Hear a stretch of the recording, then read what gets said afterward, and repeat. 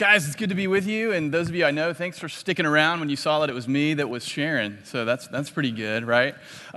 So this is our fam, and I love it. When Wes asked me to speak, I said, what am I speaking on? He said, trust.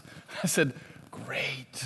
You know, the irony of the pastor who struggles with worry and fear and anxiety to get up there in front of you guys and go, hey, let's talk about trust, right? But it's an area that wrecks me at times. And each of these kids, I can go back to that photo, man, they kind of have their own place in that for me. Griffin, my little 8-year-old, last night, he's sitting on the couch and he's combing his hair over to the side and he's constantly putting this gel in. He's like, Dad, can you get this knot out? And so I'm combing his hair over and I comb it to this side and I realize he has cut his bangs just right here. And I was like, bro, what are you doing? Like this is crazy. And I was like, you used to do this when you were 4.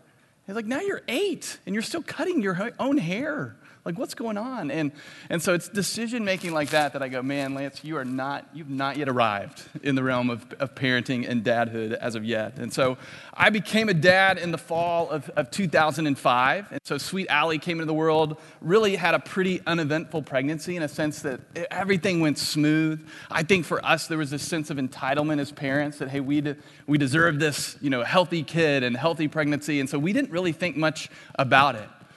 4 months after she was born, we were a little overwhelmed by the fact that we were pregnant yet again. And, we received all the jokes. It was, Irish twins. And I had to Google what that even was. So I was like, I get it, Irish twins. You got the people looking at you and saying, you know what causes this, right? And, of course, I just always would try to make it as awkward as I could. I was like, yeah, and we enjoy it. Lots, get in their face a little bit on it. But our son Caleb, who's number 2 up there, he graced our presence 2 weeks early, which was actually 10 days before Christmas. So for the planner and the structured guy like me, that caught us a little off guard. And yet at the same time, there was this excitement that he was going to be joining our family for the holidays. You fast forward to our time in the hospital. We ended up staying 2 nights. On that second night, I went home to kind of hang with our little girl, and I was going to come up and pick up Mandy and Caleb that next morning. And in the middle of the night, I received the phone call that no parent ever wants to receive. It's my wife, and she just said, hey, Dr. Barrett has something for you. He needs to tell you. And she, I could tell there was something not right. So Dr. Barrett gets on the phone. He lets me know, hey, your son has a bad heart. And I'm sitting there going, no, I was just with him. He's good. It was snuggle time, Dad. And he's like, no, there's something wrong with his heart, and we're going to have to kind of send him over to Dallas. And so that proceeded to be the most crazy drive from our house to the hospital. I remember wanting to sing, but not really being able to, right? To praise the Lord and go, okay, Lord, I know you're good, but this is hard. This is difficult. I get up there, and my wife, who's just delivered a child, is kind of in this state of shock. We quickly kind of packed up and took off for Dallas. They couldn't fly him out, so they had to take him in an ambulance.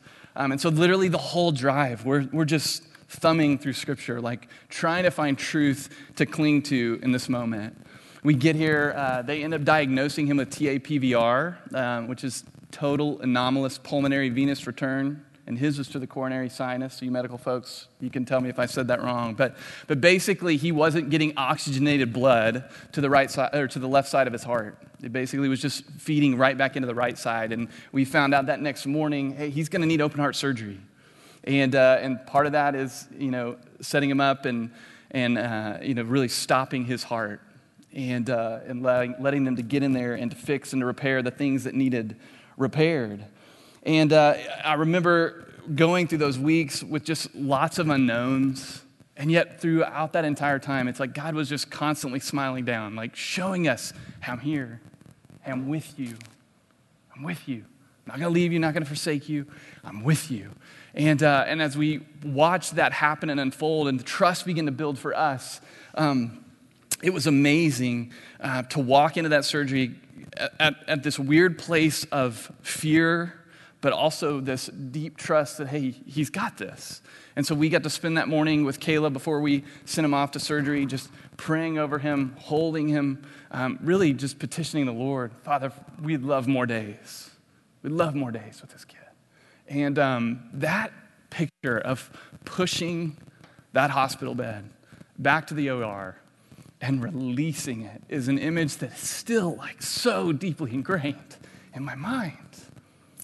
Because it's an image I think we all need when it comes to parenting, right? That release, that letting go. And yet, for whatever reason, God allowed me to do that physically, which allowed me to see, wow, now like this is what parenting is every day. So we pushed him back, and I just remember saying, he's yours, not mine. He's yours, not mine. And I trust that you love him more than I do. That you love him more than I do. And, selfishly, more time with him. Selfishly, our prayers definitely focused on, hey, Lord, heal him. And yet he brings peace even when we don't know how he's going to work that out. We knew through that time we could trust his timing, we could trust his goodness, we could trust his promises. And God, in his kindness, as you see from the picture above, there's not this like, oh, where's the kid? He's missing, and now he's here. No, like he gave us more days with Caleb. And yet as I share this, I know for many of you, you faithfully walked this road, and God answered your prayer for healing in a very different way. Your loss is heavy, and I'm encouraged by you in the way that you take heart, because you know that your child's pain is eternal. And that stirs my affections for Jesus in a huge way. It does. And I think for those of us who have watched and stood by, the question always comes up, like, how are you able to do this? How are parents able to trust in the midst of difficult circumstances like that? And here's why I believe that happens. Parents who do this realize that our kids, when it comes to our kids and when it comes to parents, when it comes to parenting, we're stewards, not owners. We're stewards, not owners. And when it comes to what the difference is in those two things, the thing that came to my mind is that an owner clenches his fists and screams, mine. Mine. I have ownership over this. I have the right over this. I'm entitled to this. Whereas a steward opens his hands and cries, yours. Yours. Like they're yours. These kids we're raising are his. And so if you've been tracking over the past few months, Wes kind of recapped all of this. But biblical fatherhood requires that we model our faith, that we train in truth, and that we pray in faith. And today we get to talk about trusting the Lord. About trusting the Lord. In Psalm 127, there's an incredible reminder that the psalmist sends our way. He says, unless the Lord builds the house, those who build it labor in vain. Unless the Lord watches over the city, the watchman stays awake in vain. It is in vain that you rise up early and go late to rest, eating the bread of anxious toil, for he gives to his beloved sleep.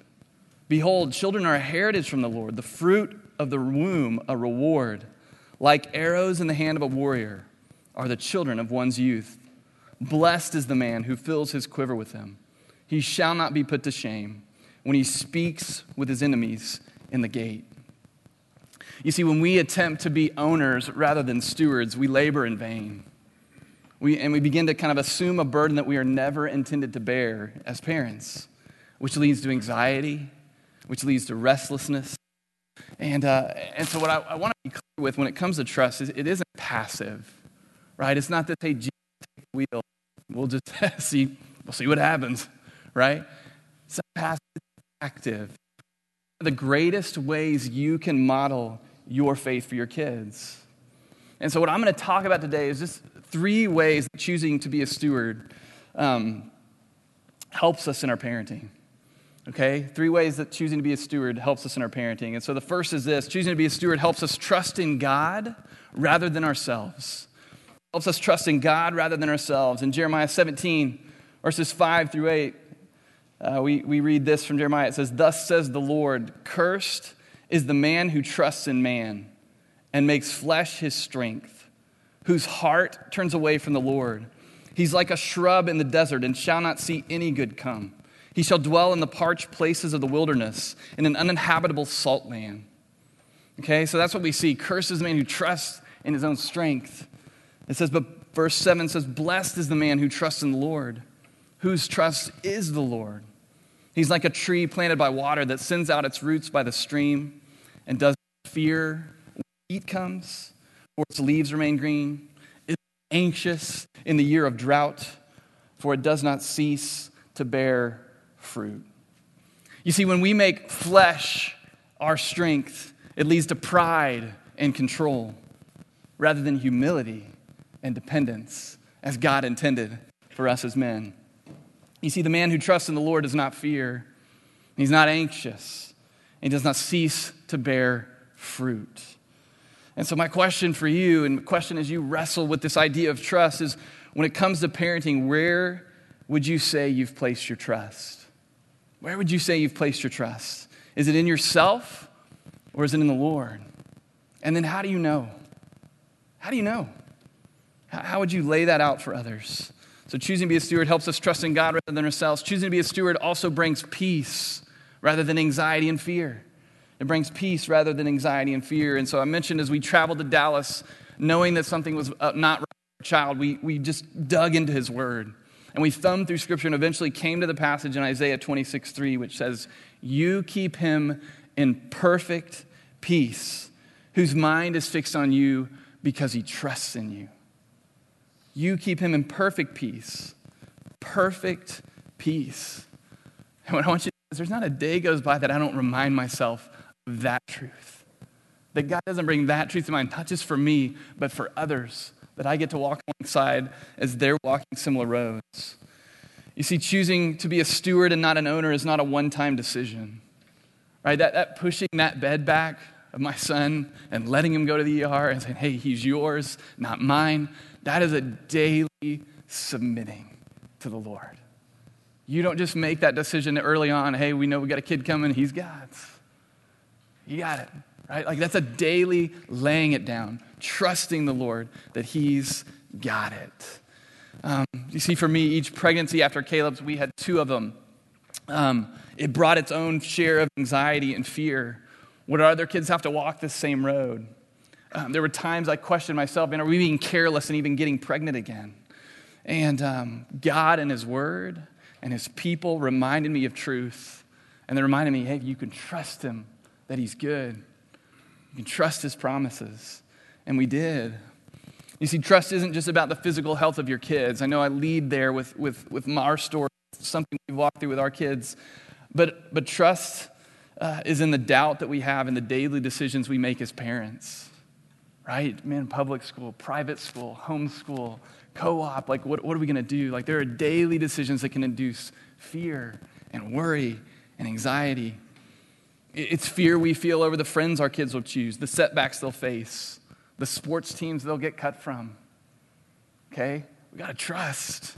This year, my son Caleb tried out for the football team, first time to ever play tackle football, and he's kind of more the quiet type. He's a little more reserved. Most of our other kids will let you know when there's an issue with you, and they'll tell you right away. Caleb just kind of hangs back. He ended up getting mono, okay, a week into school. Crushed him. You know, the doctor diagnosed it, said, hey, well, you actually have mono. He was like, okay. He had no idea what that meant. Dad's over there going, oh, dear, this is not good. But man, the kid battled. He ended up making the A team, but yet he was so far down the depth chart that he was hardly playing. And I just told him, I said, hey, buddy, what do you want? And he was like, man, I think I'd like to move down to B team and play. And I just said, then go ask. And as a dad, it's like, dude, easy for me to just send that email off. Hey, coach, thanks. This is great. Here's what he'd like to do. Can you help us out? But I just sat back and I let him, hey, you take it. Go do it. He didn't. Not at any point in time, but as a dad, I'm sitting there going, oh my gosh, like here's your chance. Well, go take it. And in that moment, I realized, no, I want that more than he does. Right? And we can't parent in that way.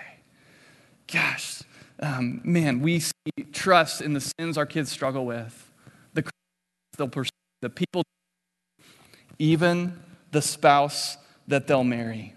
You see, each stage of life, and I know in various stages, kids are on the way. Some of you kids are still little, and you're going, man, I don't know. Seems like she's doing way more than I am right now, And then some of you are seeing your kids step into elementary school for the first time. Some it's the challenges of middle school and new friend groups. Others it's high school and beyond. But every stage of life, parents choose either to be overbearing and unbelieving or to be grace-based, faith-filled in our parenting. You see, we're currently walking through just a dark valley when it comes to mental health struggles with one of our kids. And man, there isn't a day that I don't wake up and go, man, Lord, Let me take it from him. And what I've realized is God's not asking me to take it from him. He's asking me to submit it to God, to give it to him. Like, hey, he's yours. And to help my son likewise. And I have to remind myself every day, what? Isaiah 26:3. You keep him in perfect peace, whose mind is fixed on you because he trusts in you. Philippians 4, right? Do not be anxious for anything, but in everything, right? And I have a struggle there because I see do not be anxious for anything. I see do not be anxious in some things, right? But his word says do not be anxious in anything, but in everything. By prayer and supplication with thanksgiving, it says present your requests to God, and the peace of God, which transcends all understanding, will guard your hearts and your minds in Christ Jesus. Proverbs 12:25 tells me, an anxiety in a man's heart weighs him down, but a good word makes him glad. And I just, on repeat, over and over again, he's got this. He's yours. She's yours. You love him more than I do. And it's a challenge, right? To remind myself daily, I'm a steward, not an owner. I'm a steward, not an owner. And I got to point him to him. And so my question is just, how are you doing at leveraging the difficulties of parenting for your own personal growth and for God's glory? And then what scripture do you need to daily set before you to remind yourself you're a steward, not an owner? Trust him. Okay, you can trust him. Last, choosing to be a steward reminds us to focus on the eternal rather than transient. You see, owners seek to make a name for themselves in parenting. Owners seek the applause of man. And it's this exhausting, constant striving for what? An attaboy from some people that you hardly know? A trophy for your kid? I get the pleasure of coaching my kids' sports teams, and we've had some pretty cool championship runs. And I remember sitting there with these kids, and they've got trophies bigger than them. And they're like, yes! And they just think it's the most incredible thing that they have. And I look at them, and I just said, hey, bud, I said, man, that's pretty cool, isn't it? You worked hard for that. And I asked him, I just said, hey, you know where my trophies are? You know where I keep them? And they're all like, trying to think, like, I bet it's on your wall, and your wife lets you keep it in the house. And, they're like throwing out all these different ideas. I said, no, it's in a trash heap somewhere. I don't even know. I don't even know where it is. And if I'm honest with you, that's going to be the same fate of these. But you know what you get to keep? The relationships you built. The reminders that, God, we worked hard for that. Okay? And we got to be reminding our kids of that. I think we're living for the wrong trophy. Okay? Remind us, we got to focus on the eternal, not the transient. Owners put their hope and their identity in their kids, and it puts an undue pressure on your kids to perform or to be what they think is going to make you proud. God is saying, man, trust me. Trust me in this. You see, owners are constantly trying to get their kids to buy into their dreams, what they hope for, what they wish for. There's actually a whole documentary called Trophy Kids. Check it out.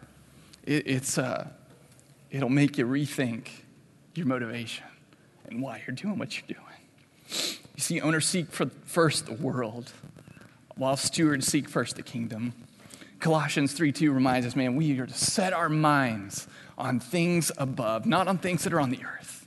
2 Corinthians 4:16 tells us, man, therefore we do not lose heart, though outwardly we're wasting away, yet inwardly we are being renewed day by day.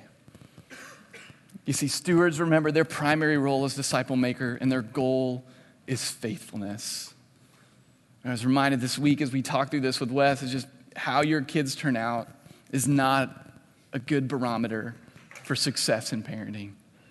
We host an expecting parent class. Many of you guys have walked through that. And I remember the first time I sat in that, I heard Kyle Kegler say, hey, you're not guaranteed your kids will turn out good, or godly.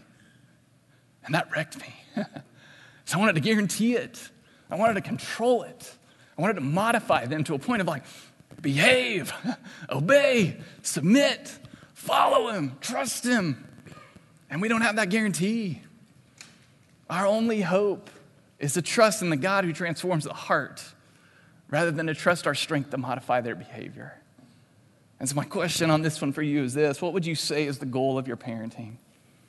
Are you devoting more time to the eternal or the transient? And I share that with you because I go, man, guilty.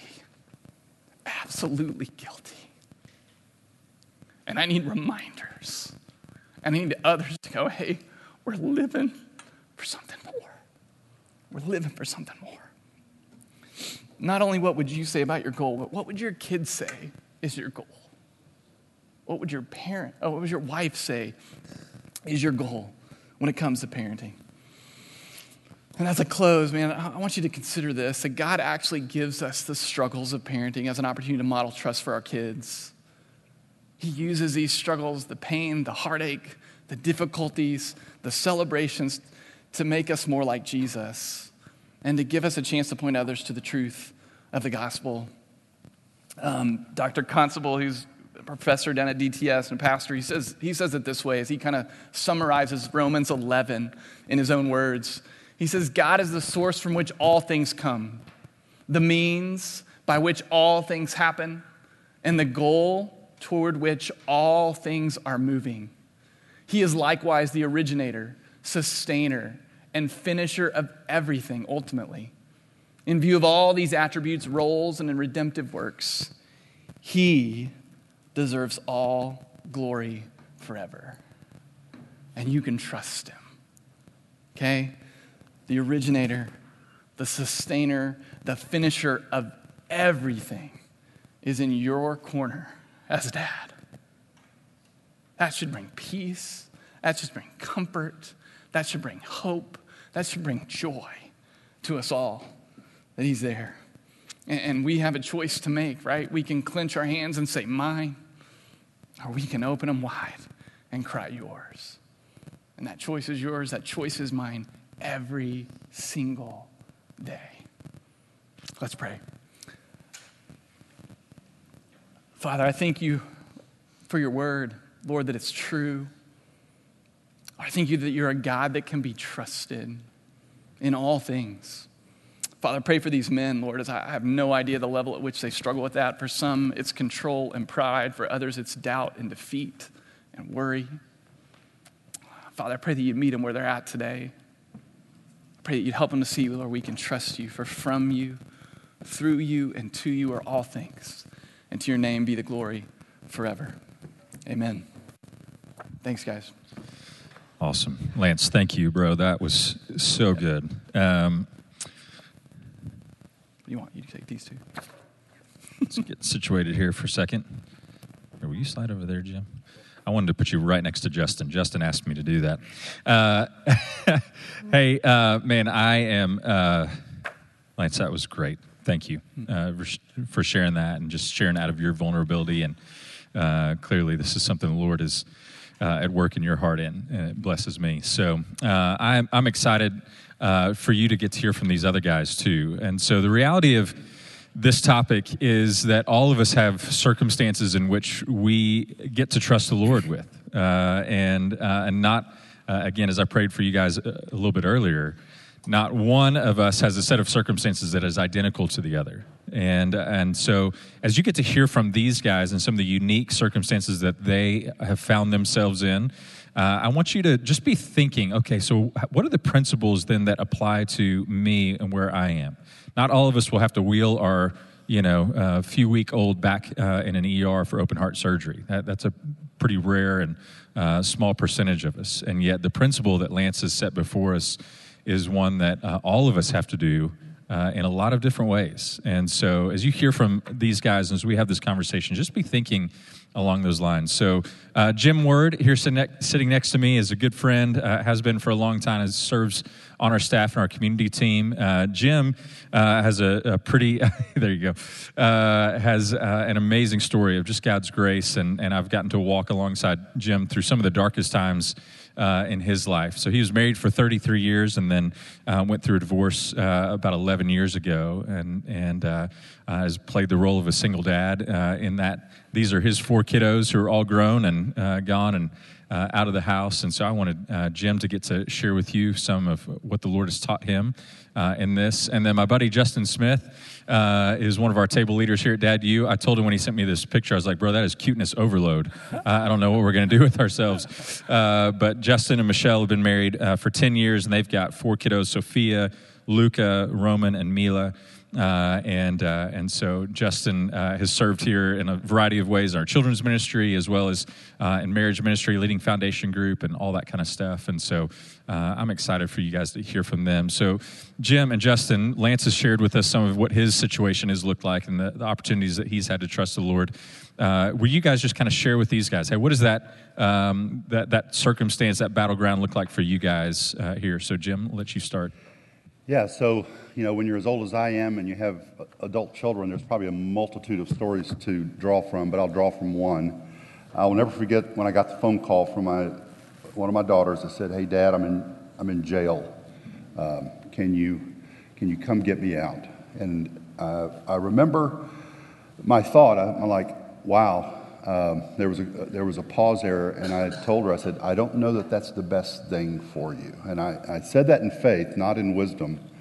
And it began a long journey of walking with her through incarceration, trusting God with her through that. And I would say it ended with multiple conversations on this side of it saying, "Hey, Dad, my time in federal prison was the best thing that could have ever happened to me." And so when you talk about trusting, and it affects your prayers, it affects your worldview, it affects, that Tozer quote says, "Man, what comes to your mind when you think about God is the most important thing about you." It's so true in these kinds of things. Yeah. Justin, share with them about your Yeah, so my youngest, Mila, she's 3 years old, actually last week, but about a year and a half ago, we started noticing some developmental delays and some problems with her speech, and eventually it led down the road of meeting with the geneticist, and we found out through a lab test that my daughter has an extremely rare disease, 200 cases in the world rare. So it's it was kind of from that moment on that my wife and I just we kind of relied on our faith, and it's easy to say you're going to trust in the Lord, and when it happens you're like, yeah, I have faith and my faith sustains me, but walking through that and then living in the reality of the fact that your daughter may die before you is a tough reality. So our faith has waned, our trust has been a problem. But I think where we are, and we'll get more into that, but it's the greatest gift that we don't deserve is of having my daughter. So whether it's 1 day or 100, it is a gift. And just hearing what Lance has to say about the situation of it being daily, we have to remind ourselves of that truth and trust that what the Lord says about, us being parents of our daughter and that being our main role in this world, that's just important for us to rely on each day. So we live in this world of this rare disease, and, we know that we have a responsibility with that. And I'll just say that the circumstances are good today. My daughter's healthy, but the situation may be bleak. And the hope is that the one verse that gave us comfort was John 9, right when we found out about this. It's essentially, there's a blind man, and they said, and I'm going to paraphrase, but they were like, who sinned, this man or his parents, that he was born blind? And the answer was no one. It was so that the will of God be done. And that's what we try to rest on, is for God's will through my daughter. That's awesome. So Jim, talk to us. You and I, when we visited about this, and so Jim serves and has served in leadership in our prodigal ministry. And so if you guys aren't familiar with that ministry, a lot of what Jim will share is a lot of the principles that he's worked through there and led others through. But I do think there's kind of these two different broad categories of the environments that we find ourselves in. There's the unexpected health things and just life circumstances and what may come our way. And then there's kind of the behavior side of, okay, and I'm watching my kids behave in this way, and I'm wrestling with what's my role in that, who sinned, in the midst of that, too. And so I know in Prodigal, you guys talk about the idea of codependency and codependency in parenting. Can you unpack what does that really look like? What are some of the warning signs that you would say, hey, as you look back on, ways that maybe that played out for you guys as you watched your kids walk through these difficult circumstances, or even just the temptations you had towards that? So a very simplistic definition of codependency as we look at it in the prodigal ministry is that we think that we become codependent when we find our value, worth, esteem, and significance from someone else. For example, if my child is doing really good and getting trophies, I'm doing really good. If my child is struggling at school with a bully or with academics, then I'm not doing very good. And so it's that sense of I'm drawing my significance from someone else. And so, when you have a child that's going through some really tough times, behaviorally, which is kind of my experience, it really stretches your faith in trusting how God works.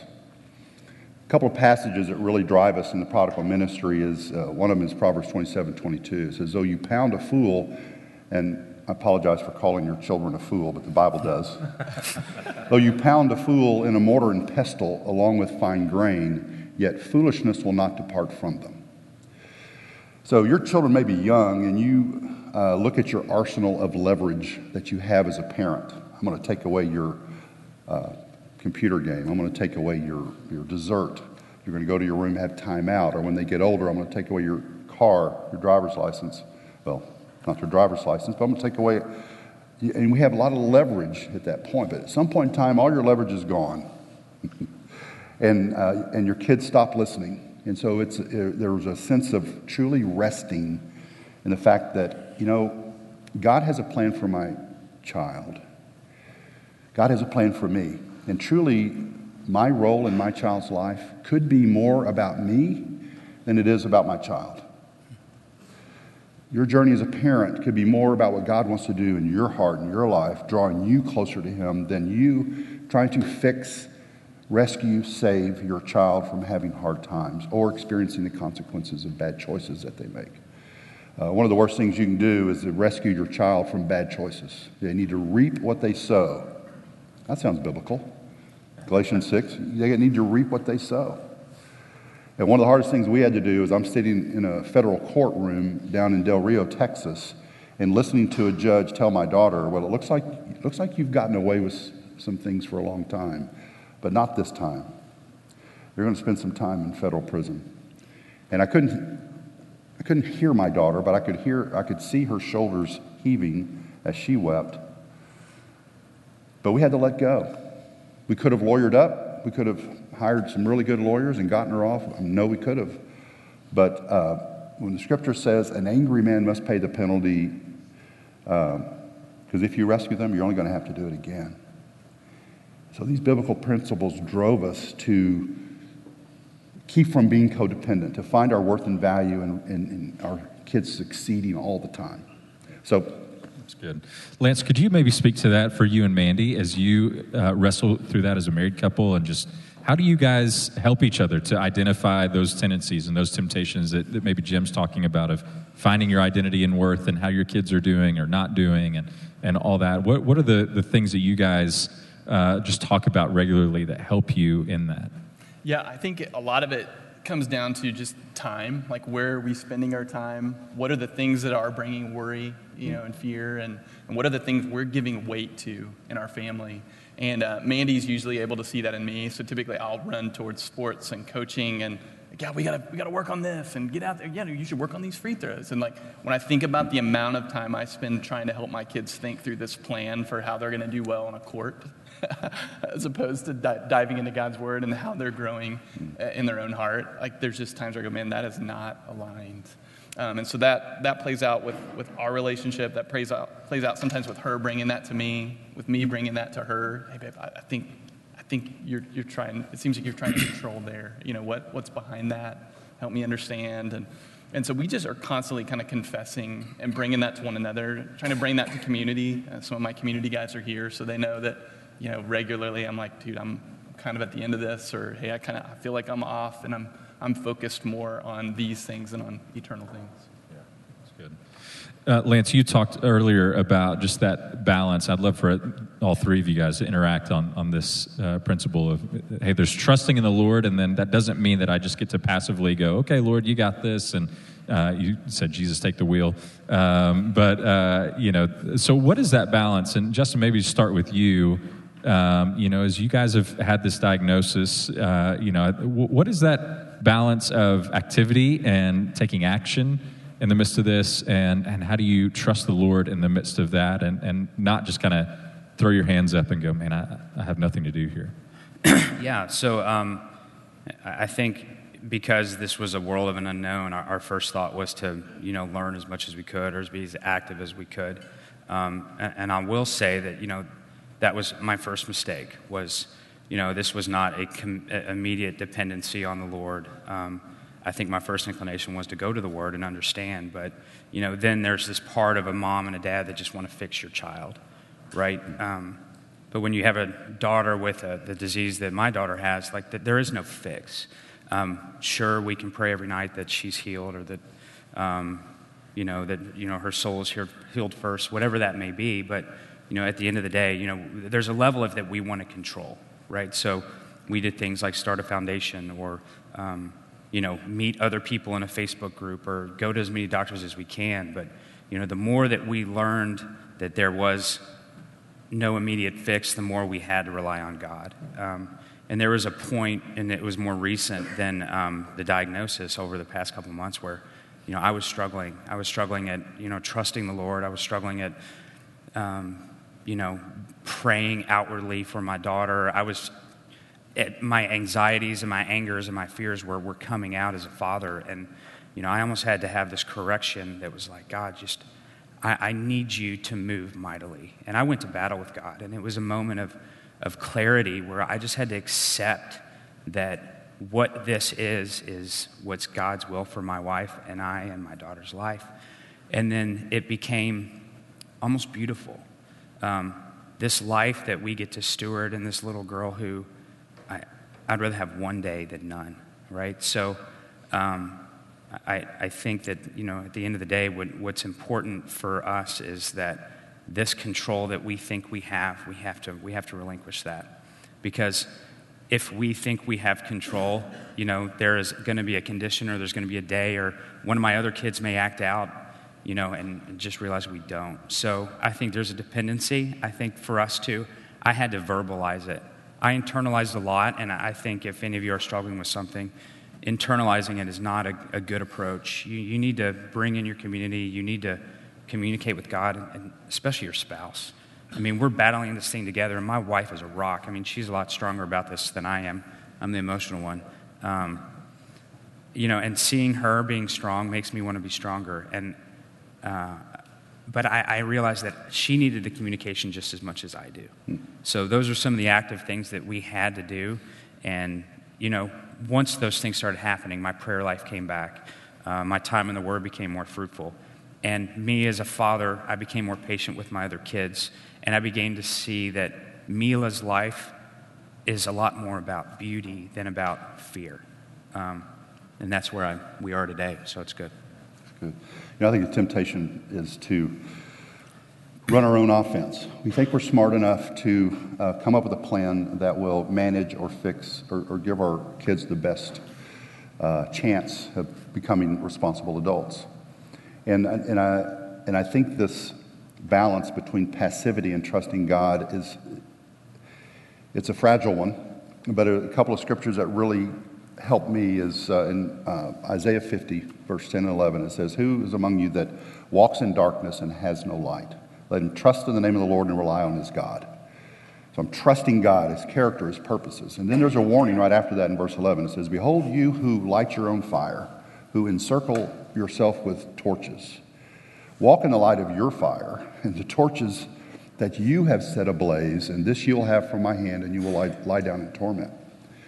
So I really want to run my own offense. I want to walk by my light. But God says, you know what? You're better off if you walk in darkness and trust me than run your own offense. And that's a tough worldview to embrace as a parent, because we think it's all about our involvement, what we have to bring into our child's life. And so it's a day-to-day reminder by your community group, by men who love you, to say, man, how are you trusting?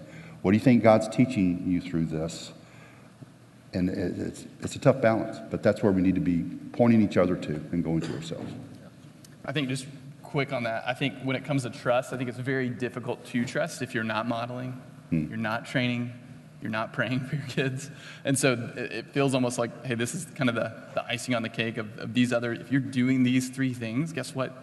You're probably a lot more likely to be able to trust. And then it's interesting how when we trust, guess what you're doing? You're now modeling for your kids what it looks like to trust. You're training them, and this is how we walk through difficult seasons. And we've seen that with our kids as we've walked through like we talked about, the just mental health issues. Our other kids are impacted by that. And who are they looking to? They're looking to mom and dad. Like, how are they responding? Are mom and dad responding with anxiety and fear and worry in the same ways that our brother is, you know? And for us to be like, to go, wow, like we're modeling this through trust. So good. Man, there's so much I want to talk about in this deal. But Justin, can you talk a little bit? What is that? So another balancing act, I think, in the midst of trust is the ability to trust God and yet be honest and vulnerable. I mean, clearly we see in the scriptures, I think God has been so kind to preserve the Psalms of Lament and just the honesty of David and Solomon and others when they were in the pits of despair and crying out to God. And so what is that? How can I trust God and yet be really honest and not pretend like this is all just kind of a pretend fairy tale that I'm walking through or a nightmare? And so what is that balance of reality versus I'm going to trust the Lord in the midst of that? Yeah, I mean, that's a really good question. I mean, I think vulnerability looks different to everybody, but I think the first thing you have to do is be honest about a situation. You know, our situation, you know, it has a label for it, but I mean, we're all going to battle with something.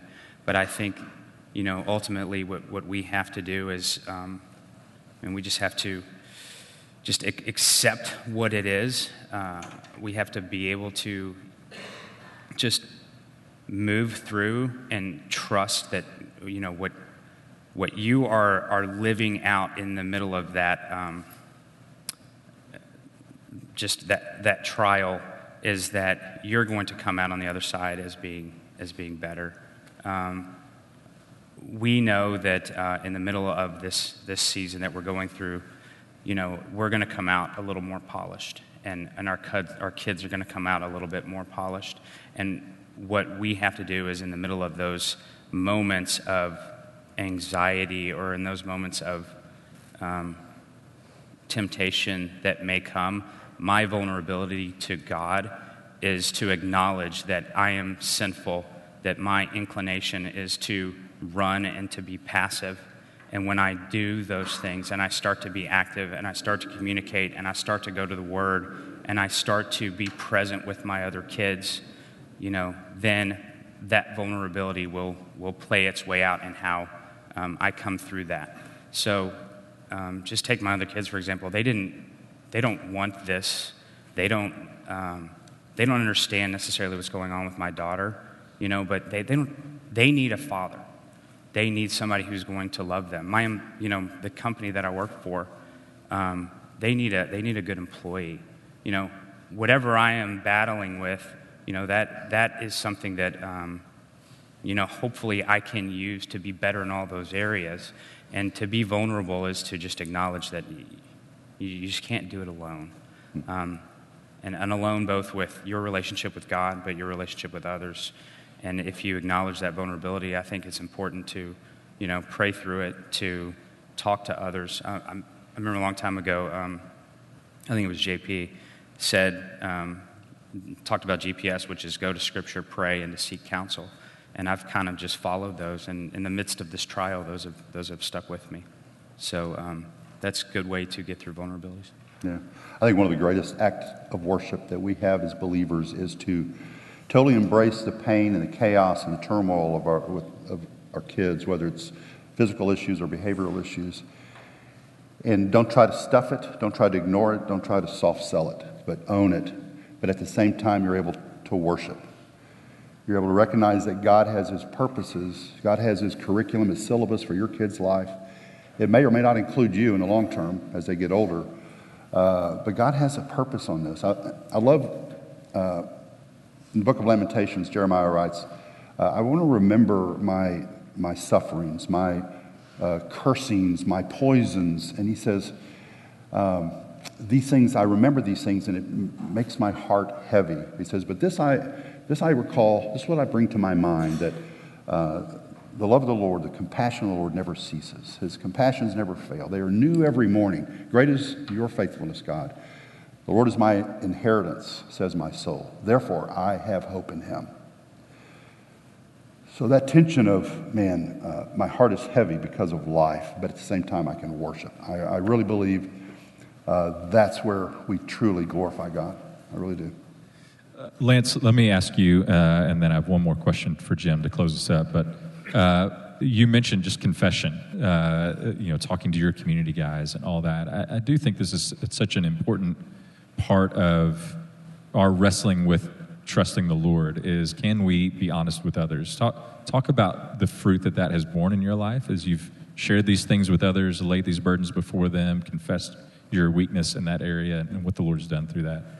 Yeah, so I've just found that what I come up with in my head is a way more worst-case scenario than what actually is and really is. And I think the more I speak those worries and fears, even though in saying it, I'm humbling myself to go, hey, this is how dark that thought got. Hey, this is kind of what I thought. Because my kids aren't obeying here, I'm thinking that Allie's going to end up on a pole someday, and, I'm just like, whoa, I hope not. But that's from This Is Us, if you guys watch it. But they play a game where they just take it to the worst case. And so for me to speak that aloud, and for the men around me to kind of go, hey, because what I hear you saying is this, I'm almost speaker listener. And then when they repeat it back to me, I go, that sounds crazy. But for whatever reason, when it's in my head, it doesn't sound as crazy. It sounds very realistic. Like, that could play out in that way. And so just being able to share it, to speak it, honestly, just to get it into the light, just like any area of sin, right? And allow us to kind of confess and forsake it and to repent and move beyond it. But just realizing for me, like that's kind of my ditch, and that's kind of where I'm going to end up. That the guys in my life know that, which is helpful when they just are asking the question like, hey, how you doing with that? Right? Not just expecting always that, I want to be the one that brings that to them, but when they ask that, it's like, okay, you get it, you understand, and it's helpful. Yeah, and just as a reminder, something we've talked about a lot lately is just that verse, James 5:16, to confess your sins to one another and do what? To pray for one another. And so I want to encourage you on the opposite side of, hey, if I'm receiving that as a friend or brother of Lance or member of his community group, not just to go, man, thanks for letting me know and let me try to fix you, but just the power of stopping in that moment and going, hey, let me pray for you. And not, if I can discourage you away from something, it would be not the text that says, hey, I'm praying for you. It is maybe picking up the phone when you get that text and going, hey, let's pray together right now, or stopping in that moment to do that. But just to pray for your brother with them, and to do that in a way that will bring about the healing that I think comes from that confession. And then, Jim, just kind of the final question on this for you, speaking about prayer. We talked about praying for our kids. You said something to me the other day that I thought was really powerful, of just praying better prayers in the midst of these trials. This circumstance, Lance talked about just, hey, are you leveraging these challenges? What's the fruit? And you talked about, hey, the challenges of your kids, the fruit that began to come out was that the prayers I used to pray for my kids, I realized were not the prayers I should have been praying for them. Mm-hmm. So talk about what does a trusting, praying heart look like for us as dads that maybe is different than how we were prone to pray?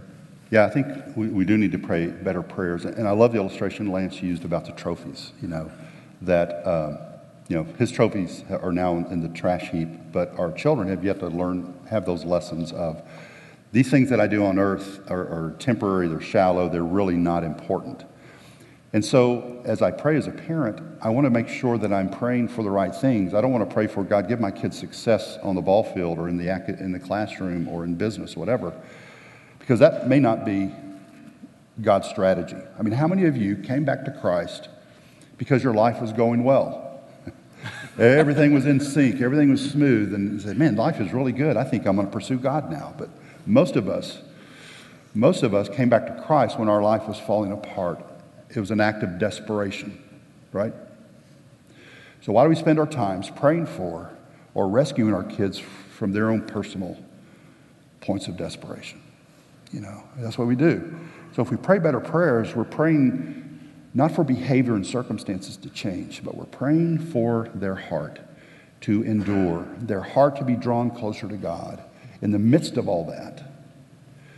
I mean, even if it's dealing with a bully in kindergarten, it's the same prayer. It's not that you rescue them from bully, but it's that they can understand this is life. And God will walk with you through this. Let me tell you about some bullies in my life. But you're praying better prayers, that God would use these circumstances in your kids' lives, even their disobedience, even in their brokenness, in their tears. Not saying that, hey, things are going to get better. But you go in there and say, hey, you know what? God's going to use this. He's going to make you into who he wants you to be. I can't promise you that, you're going to be healthy. God's greatest blessing is not physical health. God's greatest blessing is an abiding walk with him. And that's what we need to pray for our kids, so they can endure the trophies, the pride, and also the devastation of failure.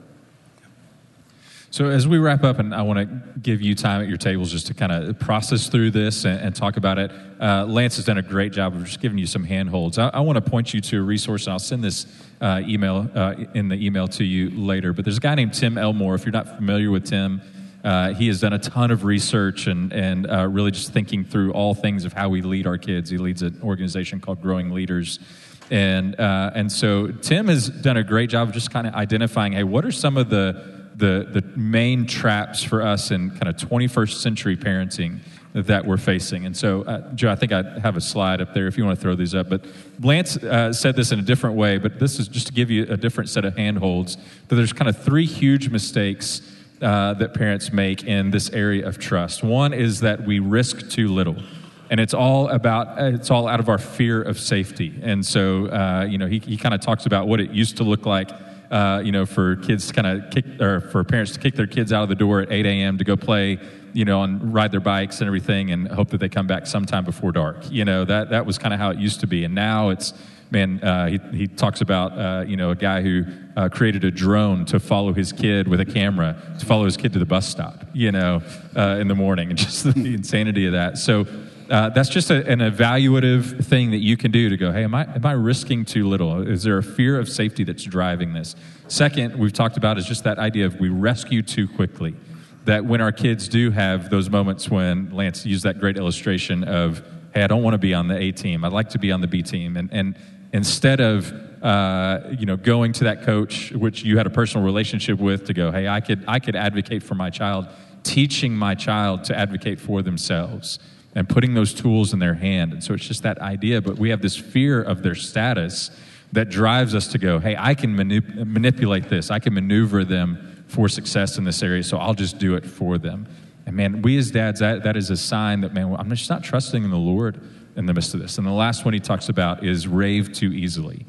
That we are the generation of participation trophies, and hey, you get all the same deals, and we have this fear of their self-esteem. And if you go and you kind of look back at some of the research on self-esteem, you realize that's a relatively new idea, and somehow we've existed for millennia without even the idea of self-esteem, and yet we've kind of put that as a god of, man, are my kids, do they feel good enough about themselves? And so we end up raving too easily about them. So again, I'll send that to you in an email, but we've touched on each one of those three, and those are just simple things that you can come back to and go, okay, hey, am I doing these things? These are conversations you can have with your spouse just to go, hey, is there any area where we're just not risking enough? We are rescuing them too quickly. And just to ask yourself those questions. Lance, you were about to say something. No, the whole rescue too quickly, that starts in just little areas. And so I went to take something to my son up at school this week, and I show up in there at lunch, and I walk over to him, and he's like, I forgot my lunch. And he's just gotten to the place where he doesn't even call anymore, like, hey, come bring me my lunch. Because it's kind of like, hey, bro, you're responsible for your lunch. Yeah. And so I think sometimes we're like, oh, well, he could starve and die in one day. And it's like, no, he won't. And it's just a confession in the moment of weakness. I was like, well, come with me. And I took him to Cane's. And I said, hey, this isn't going to happen every time, right? But it is. Like, we're so quick to, like, not want him to forget something. Or like, oh, they needed this. And here it is. And some of that anxiety comes on us because we start wondering, what's the principal going to think when my kid doesn't have lunch? Or what's the teacher going to think? And my wife sent one of my children to school with crazy hair yesterday because it's something we've asked her to do repeatedly, and she continues to not do it. And we're like, all right, well, you're going to go looking like a hot mess today because you haven't followed this instruction. And so there's that natural consequences. But these are great opportunities for us as men to grow in our trust with the Lord. I want to give you time at your tables just to talk about what does this look like in your life? What are some of those temptations that you find yourself struggling against? And so I'll give you about 30 minutes, and we'll wrap up here at about 8 o'clock. So thank these guys for me, would you? Bless you guys. So, all right.